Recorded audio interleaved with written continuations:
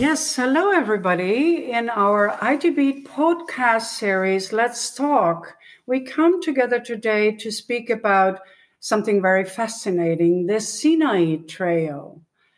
Sustainable hiking trails have become very popular in the last years, and there are several trails, especially also in the Middle East by now. I know about the very successful Jordan Trail, and I also heard about the Red Sea Mountain Trail and the Sinai Trail.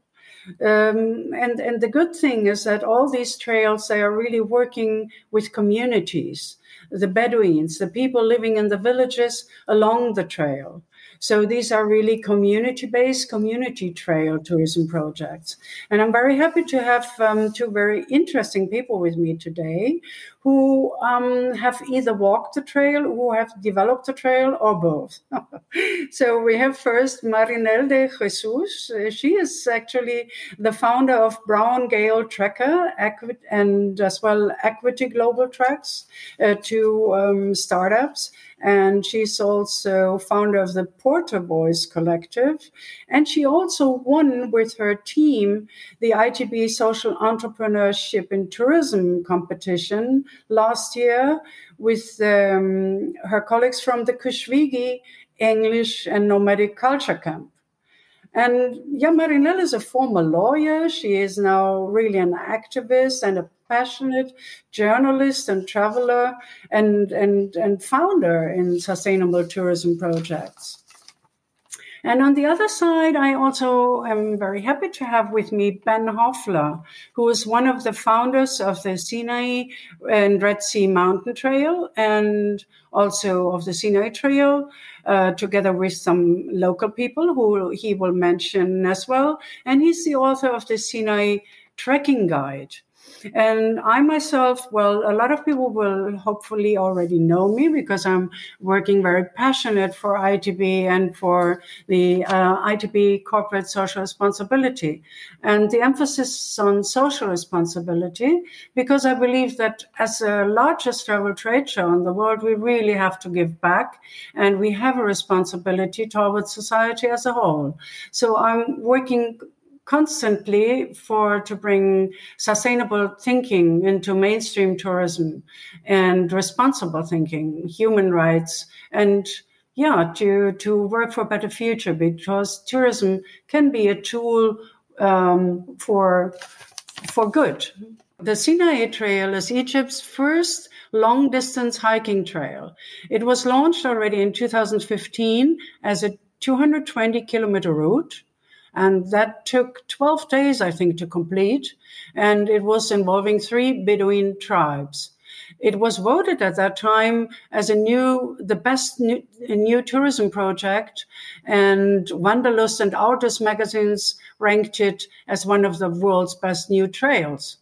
And it was so successful that the Bedouin behind it didn't want to stop, but they continued developing the trail. So today it is a 550 kilometers trail taking 54 days to complete, involving 8 tribes already.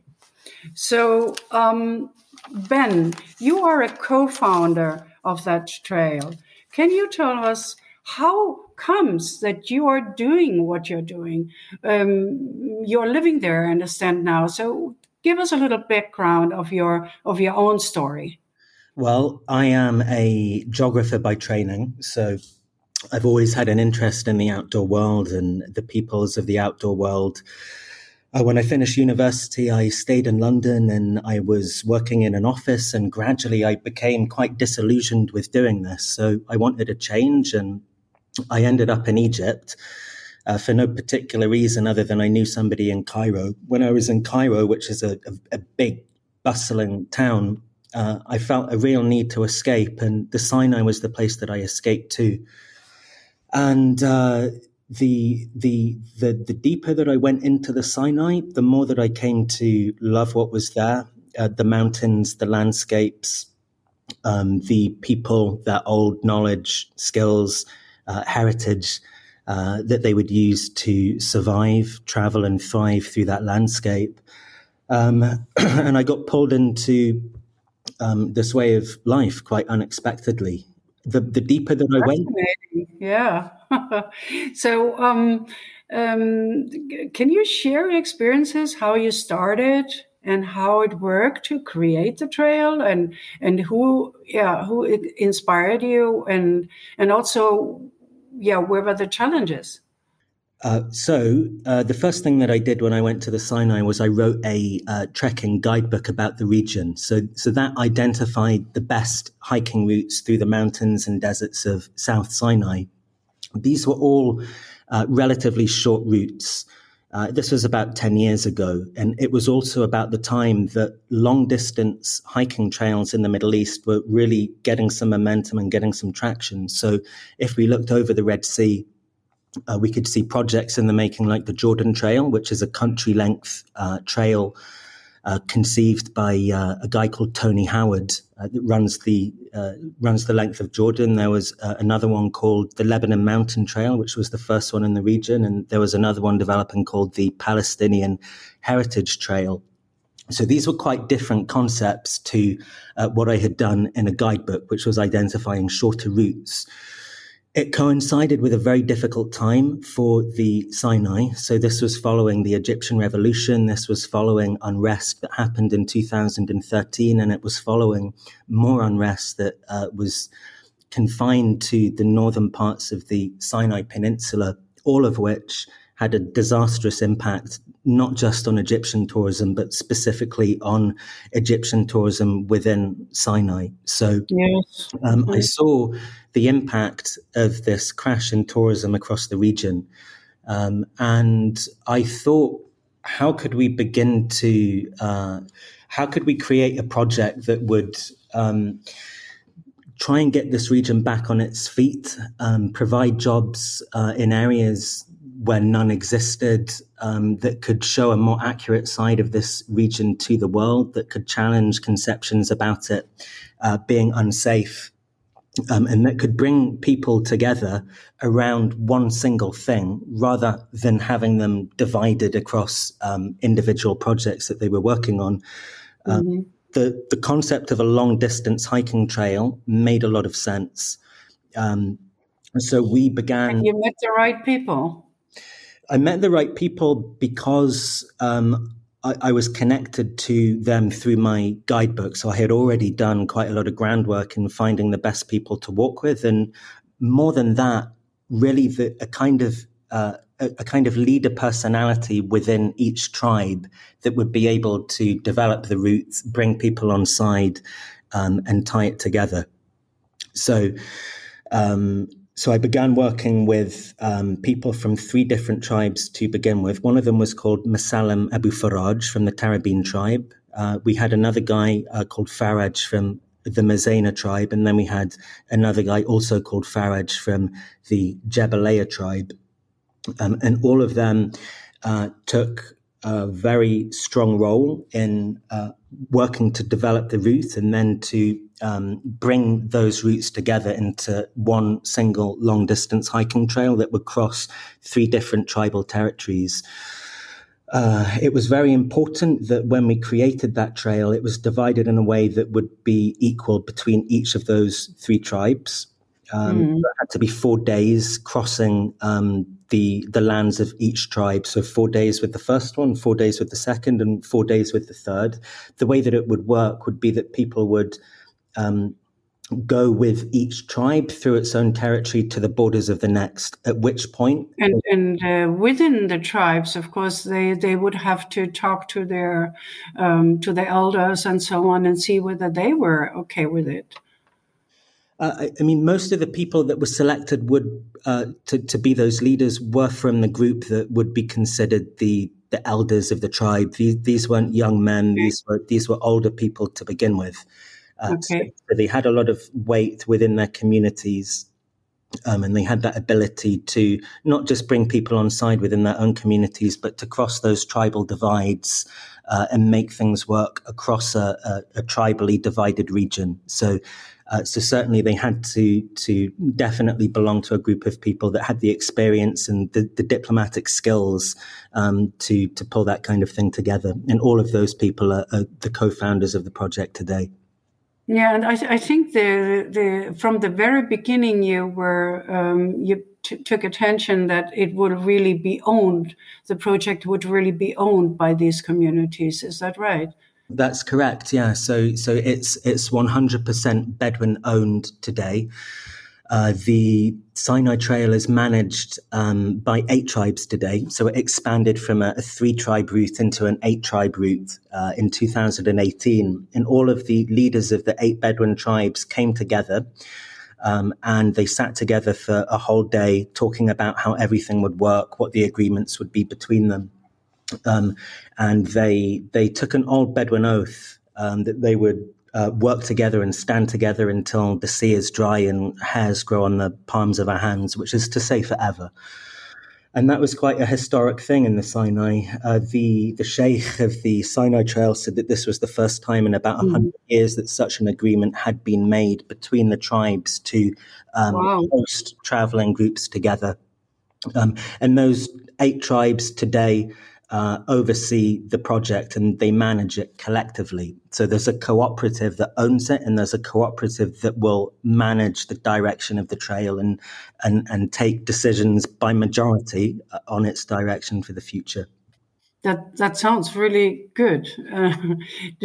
But how do you manage, or how did you, from the beginning, I think, also integrate that there is a minimum impact of hiking? I mean, because, hiking in the desert, you have this question of water conservation, or what to do with litter and waste, and how did you face that? Well, it's a good question. I mean, one of the things that I could say about waste is that the Bedouin. So when I say the Bedouin, it might be important for me to explain a little bit about what I mean when I say that. So the Bedouin are a people of, we could say, semi-nomadic pastoral heritage who trace their roots to the Arabian Peninsula. So these are people who came into the Sinai and came into other parts of the region that we call today the Middle East. And North Africa, if we include that in the Middle East. And they lived very close to nature, so they would move with their herds of goats and camels between pasture where the rain fell, and they would live in a close harmony with the natural world. So they didn't really produce much in the way of waste as we know it today. So things like plastic bottles and all these kind of things that a typical hiking group would produce today. So that was that, and it's still one of the challenges that we've had is having a really good system to manage something unfamiliar that's produced in this area by the groups that the Bedouin are guiding for communities that historically haven't really produced it. But normally, if they are in a homestay, I mean, they will just live like the nomads live or like the Bedouins live, so they would not produce any more waste than them.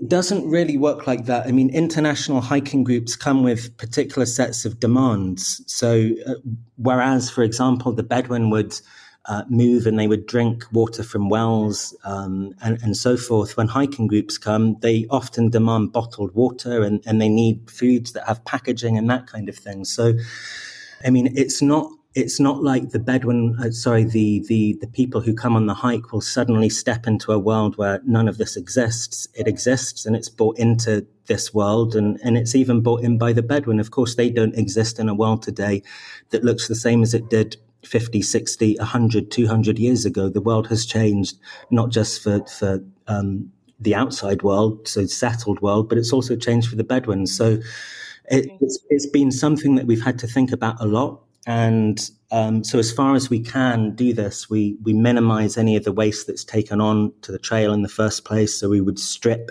any packaging off the items. We would try and gather water from springs on the way where we can, where people are okay with that.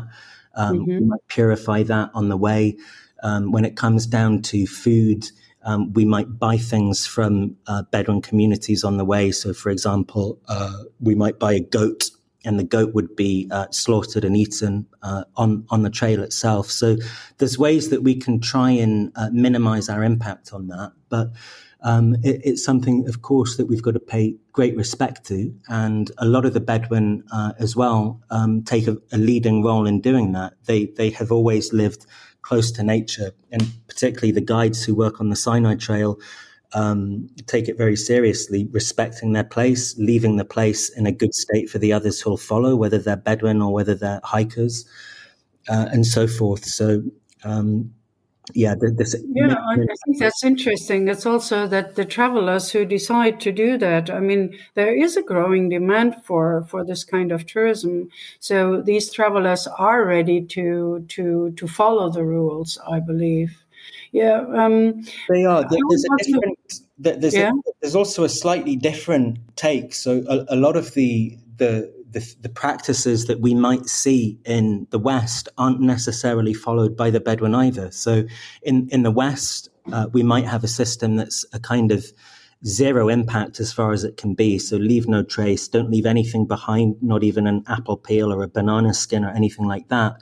It's a little bit different in the Sinai because the Bedouin would typically leave things like that on a rock, on a clean rock, rather than in the sand for the crows and the foxes and other animals to come and do along the way. So I don't see tourism projects, honestly, about bringing in a set of ideals that are developed in another place. I think it's important to also go with standards and customs that the Bedouin have as well. And so this is one thing that will be a little bit different as well in terms of the waste, but it's something at the front of what we do.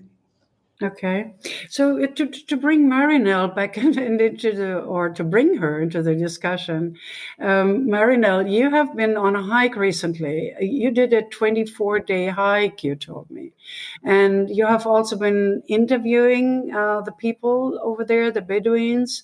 So I would like to that you share a little bit with us your direct experiences. So. First of all, maybe how did you manage to walk 24 days?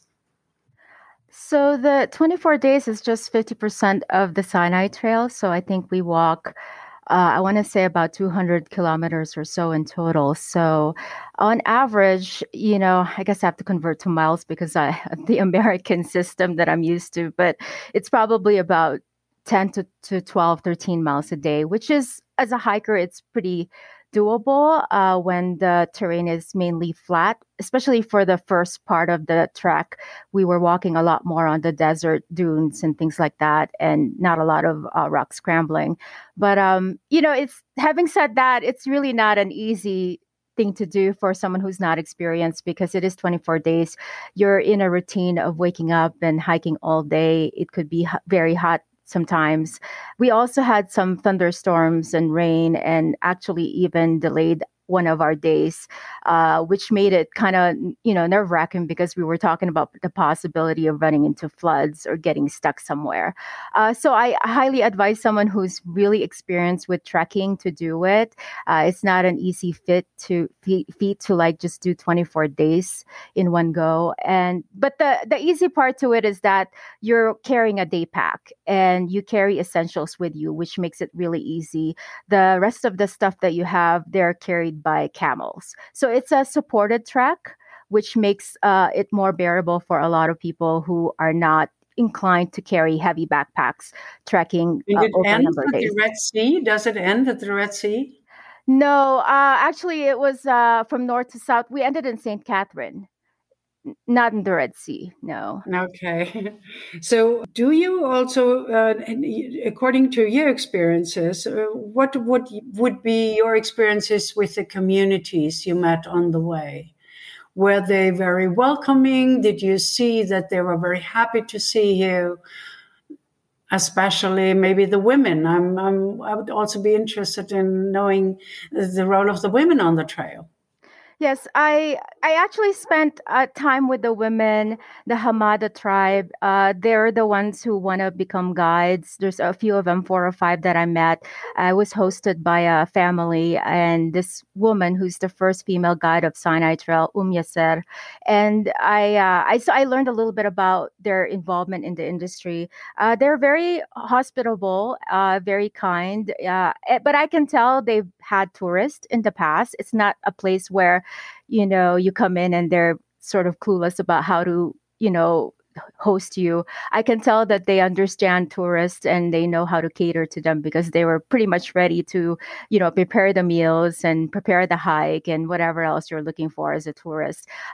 But, the same thing can be said about the men. They're very welcoming. They're very excited to learn about other cultures. They love to engage in discussions. Hence, I was able to do a lot of interviewing while on the 24-day trek. They shared a lot about their culture. I mean, I think my impression, going back to your question about impression, is that I want to say that before coming to Sinai Trail, I've been to so many treks, a lot of supported treks actually in Peru, Nepal, Bhutan, so many other places in the world. And I think one thing that distinguishes Sinai Trail from my view is that the Bedouins themselves are actually something to not take for granted. Like a lot of trekkers, they have this idea: I'm going to climb this peak, I'm going to complete the circuit because it's a goal. But I think it wouldn't be a complete experience without really getting to know the Bedouins and really having those conversations and being engaged in their community. I think the Bedouins themselves are the leaders on the trail, which I often do not see on other treks in other places that I've been. That's Um, interesting. yeah, and I'm very conscious of that because I've already had many experiences where the guides are the way they come across, they're giving me a service. I pay the money and they give you the service. And this is the tourism industry that we see a lot. It's paying for a service. But with the Bedouins, it was different. It felt as if you're following their footsteps, but not only that, they're taking you to their world, the old and the new. And I don't want to romanticize it and say, oh, going to the Bedouin community is like getting into this old world and forgetting modernity and life. But Bedouins are part of the modern world too. And that's the fascinating part of it too. They're actually sort of, hovering between two worlds, the new and the old. And how they navigate that, it's really fascinating to see because they still have that Bedouin identity, but at the same time, they're trying to deal with what's coming to them, which is the modernity Can of you give the. us a practical example, maybe, of how you experienced it? Mhm.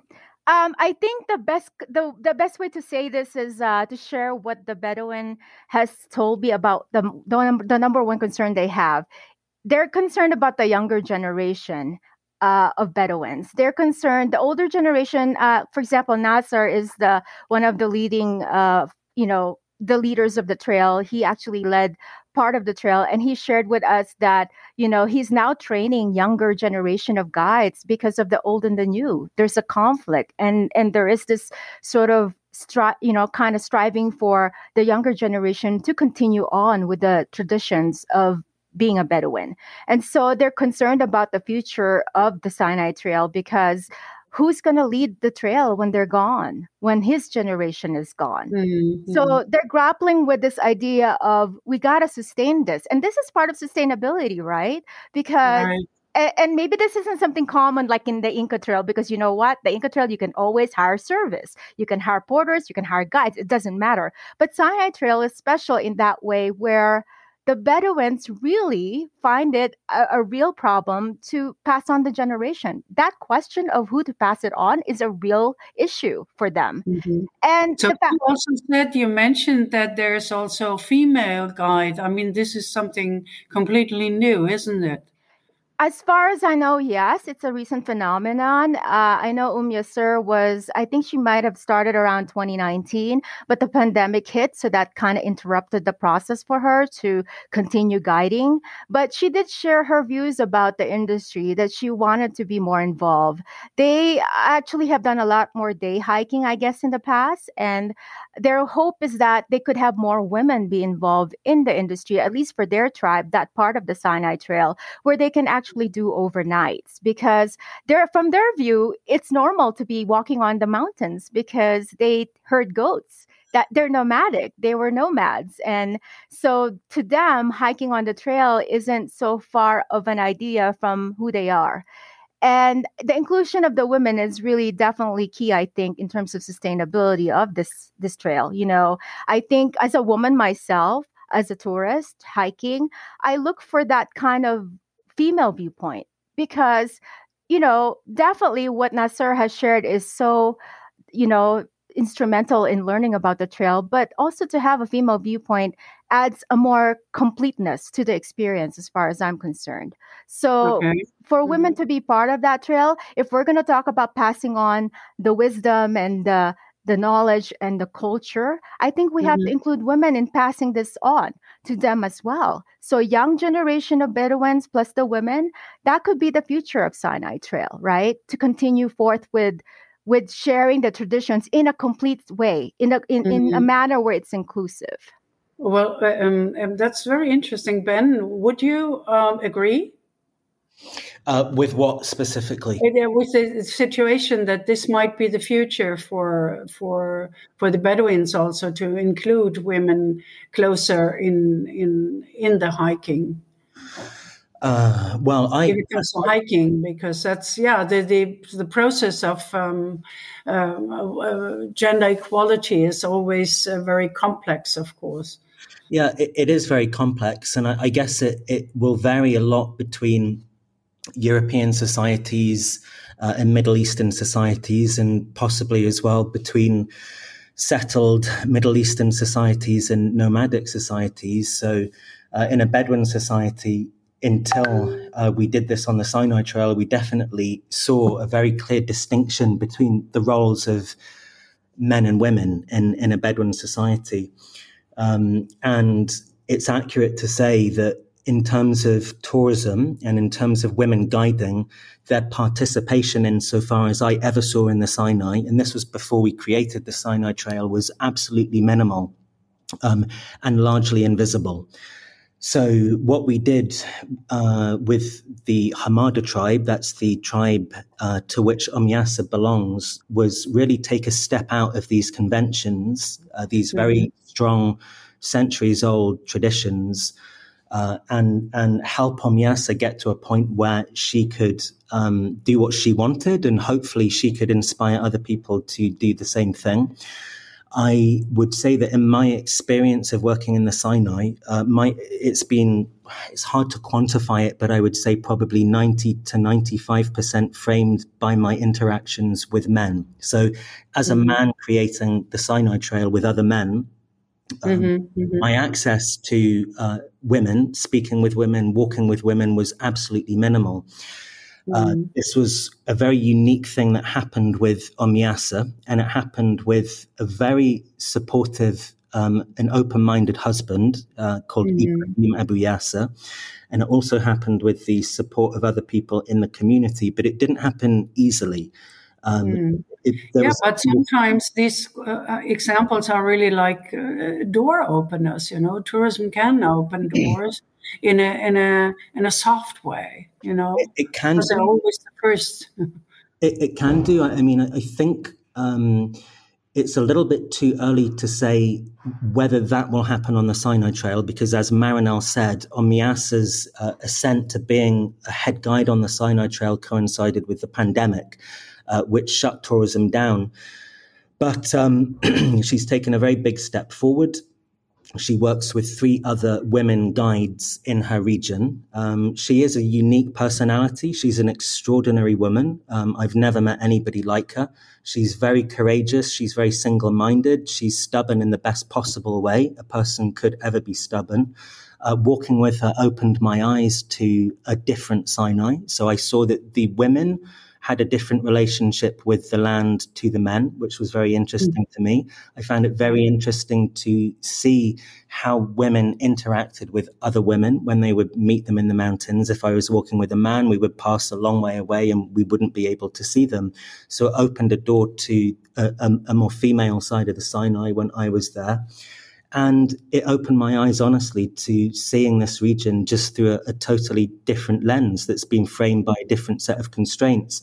And that, to me, was an education. It was something that revealed a lot of things to me that I wish I had seen and known before. So I would say it's a very valuable thing. I hope that it continues. To get there took a lot of negotiation with the community. So we had to frame her role within a way that was acceptable and that would be safe for her as well. Remember, because when individuals will step outside the norms of their society, there's always risk that comes with that, a kind of course, ostracism from these social structures that they belong to.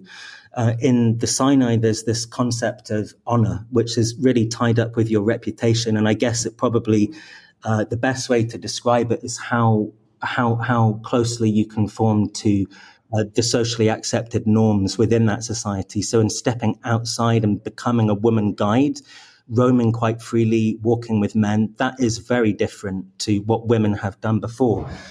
So yeah, I think it's extremely interesting what you're saying, especially also experiences that you saw everything through a different eye. I mean, as you said, also local wildlife, everything.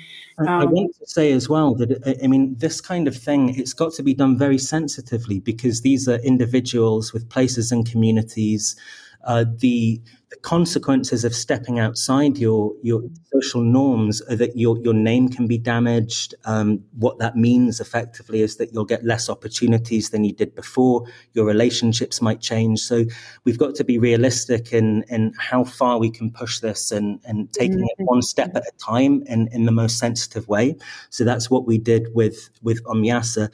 Now, it's important to say as well that it didn't come without pushback. So on the eve of the very first hike that we did with women, so that was Omyasa leading plus 3 women guides with her, a lot of pressure came to the women from people within the community. And what that meant was that a lot of the women, except Omyasa, so the 3 other women, would not want to be photographed at all or their identities to be known. So when they walked, they would wrap their headscarves completely around their face, covering their eyes as well. Omyasa was different in that respect. So it comes with an amount of talking. There's been pushback on Omyasa since she became a guide. Rumors have been started, difficulties have come her way. So it's important for all of us who work in tourism and who by default say this is a good thing, which I believe it is, to also be realistic and know how far we can push it and how important it is to be sensitive about it. At the same time, it hasn't been taken up by other tribes. So we've tried to bring women guides in and a number of the other tribes, particularly the ones that are more used to tourism in the region, but it hasn't been supported. So there are clearly barriers that still exist in a strong way, despite the good that it could do economically or in any other way to women being guides on the SINAI Trail. And I would say that's just a remarkable salute to Omyasa and how unique and strong she is to do that. Yeah, but I think it's a very important discussion which we're having here now because in all parts of the world, people are, we as tourism practitioners, we're discussing how to help human rights, how to bring gender equality forward also through tourism. But as you mentioned, it's so important to be sensitive and not to destroy any existing knots in the communities. But they're always front runners and people who are breaking the line for others to follow. So it's very interesting. I also wanted to know a little bit more about you mentioned already during the crisis everything was down, but was there any kind of resilience in that region? How did you experience it especially with your tourism model? Well, we've got a very big differential at the SINAI Trail to other trails in the Middle East. Trails like the Lebanon Mountain Trail, the Jordan Trail, the Palestinian Heritage Trail are able to receive, and they have been able to receive since their inception, millions of dollars of funding from well-known international organizations like the World Bank or USAID. We can't get any of that at the Sinai Trail because it's essentially not permitted in Egypt. So that puts us in a position that's especially vulnerable to a collapse in tourism. Within the Bedouin community, there's always been a natural resilience, as you would expect, for a people who've chosen to live in such a harsh environment over so many centuries, as opposed to settling down into an easier life. One of the ways that they've done it is by diversifying their economy. So alongside tourism, they will have a number of other things that they might do. So tourism essentially shut down in the pandemic more than anything that we had ever seen. Tourism, as I said at the beginning, has been through a number of disasters in Egypt that have put it down to a trickle in the Sinai, but the pandemic stopped it completely in its tracks. So at that time, it was really just about keeping it ticking over as best as we can through voluntary efforts. We have a good community of people around us who can help with key things. And it was about the Bedouin falling back on sometimes older ways of life, sometimes other sectors in the economy, until the time that tourism returned and we could begin to work again. It's definitely picked up quite significantly in the last 8 months. I think that since the lockdowns, there's probably been a huge appetite for people just to escape. And I think walking is one of the best possible ways that people can find to escape, just being out in the wide open spaces. So I think the trails have come back. They survived just. It wasn't easy, but they just survived. And now they're slowly picking up again. So that was a big challenge, but we got through it. Yeah. I think that's really also something for the future, that these trails will still see a growing demand, because the whole tourism trend is towards more private experiences. So I want to hear a little bit more about the beauty and maybe the experience of the landscape and what makes it especially fascinating. Marinel, can you give us a little picture of the beauty? Well, I it's funny because when I'm not a kind of person, a trekker who does a lot of desert trekking, to be honest. So I usually climb alpine mountains and peaks with snow on them. So I was at first not really sure what I was getting myself into with hiking Sinai Trail for 24 days. And but I was really pleasantly surprised. It had a lot of variety. You start out, in the desert area, from the north going towards the south. As you go further south, the mountains get bigger and higher, and you do more rock climbing or scrambling over them, non-technical. And the challenge is different every day, and the scenery is different every day. It never gets old. So my first concern was, will the view be the same every single day? It turns out that wasn't the case. And there's beautiful canyons. I think that's one of the best parts for me was seeing the canyons, because they were different colors every single time, different features, different looks, different variety of them that I didn't realize there could be so much diversity with canyons. But also even the sand itself is different every single day, So what sounds to be mundane turns out to be unique in a lot of ways if you just, give it the time and the effort to walk through them. And there are even pools, like water along the way, which was fascinating, because I actually thought it would be super dry, that we'll hardly be able to wash, hands or face or whatever. And there were actually a few pools along the way too. And some of them are really beautiful. You can even try to dip in there, a little bit, and things like that, especially when it's hot. It's perfect. And then you have the high peaks closer to St. Catherine, which I love. You get to peak. You get to climb the highest peak in Egypt, St. Catherine. So the views are spectacular on top, and there's sunset and sunrise views as well, which to me was phenomenal. So, having said that, there's also the plants along the way that you can learn about, which is really interesting. And then a lot of different stories from the Bedouin culture about their lives. I learned about how men and women meet and date. I learned about marriage. I learned about the different Bedouin laws, and so on and so forth. So all of that experience to me was just it was just like an assault to all the senses. And, of course, as a hiker, I was really happy that I hiked that many miles and finished in 24 days. I wanted to actually do the whole thing, but, that wasn't viable at that time. Oh, yeah, that sounds good. I would really like to do it when I hear that, So you have the stories, to have the local wildlife, to see the beauty of the canyons. And then it's really a different kind of tourism. And it helps you slow down, I think, So would you say it's a role model for similar kinds of projects and in other parts of the world? Yes, I was very cautious coming into Sinai Trail because I've been to so many trails and I've seen how tourism works in these places. And like I said, a lot of them have the service orientation to them where someone pays and you give them service. And that's the relationship you have with the local people. And that really is frustrating for me because as a Filipina, I really feel like every place in the world can offer so much more than just service. You can offer so much more of who you are, your culture. You can forge human connections in a lot of different ways beyond service. And so when I came to Sinai, I didn't really have so much of a high expectation because I didn't want to be disappointed.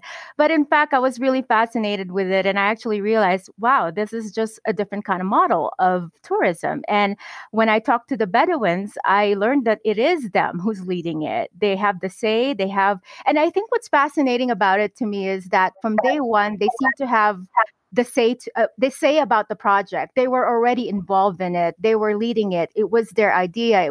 There was ownership. When I look at Inca Trail in Nepal, Himalayan treks, in Kilimanjaro Trail, the idea did not come from the local people. Their voices were not the starting point of the conversation. I love the fact that Ben engaged in conversations with them. And I can imagine how those conversations go because I do that in my work as well. That's a ton of conversation because you gotta bridge those, the cultural gap, right? As an outsider and then the local people. We need to kind of learn from this project the value of local ownership of tourism projects, why it's powerful and why it should continue.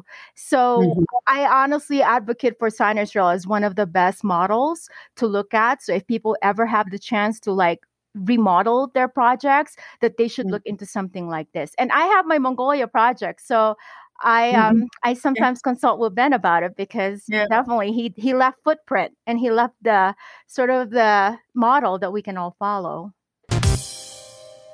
No, that is good, Ben. Ben, it must be good to hear that, is it?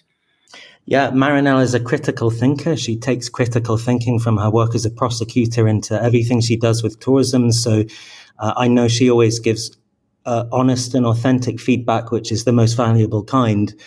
In terms of my take on the model of the Sinai Trail and Red Sea Mountain Trail, I would simply say that, yes, of course, local ownership is the way forward. Creating that kind of equality where the local people of the place speak about it in their own voice will add a huge amount to it. And that will create a space that's very valuable as an interaction, not just for the hiker who's coming, but also for the Bedouin guides. It's just a valuable space of interaction for both. So in that sense, yes. I would guess it's a good model to follow. If I went to a completely different place, such as Mongolia or anywhere else, then I would also add that every place needs its own model, and creating any project that is successful, like the Sinai Trail or Red Sea Mountain Trail, relies on a deep understanding of the place and a lot of research and integrating the structures that work in that place into everything you do, rather than taking a set of values from outside and imposing those on a place. So it has to be grown organically. These projects, honestly, usually start best from the grassroots up. So with a conversation and a cup of tea, and just with a lot of listening and conversation. And so that would be my model. Just start at the grassroots and make sure that all the way through you're listening to whoever you're talking to in their place. Oh, wonderful, Ben. Yeah, very good said. And to be sensitive is so important. That's great. So we are running out of time, and I just wanted to ask you whether you have your expectations for the future for general, sustainable, responsible tourism, or for your own project. So, what is your wish for the future?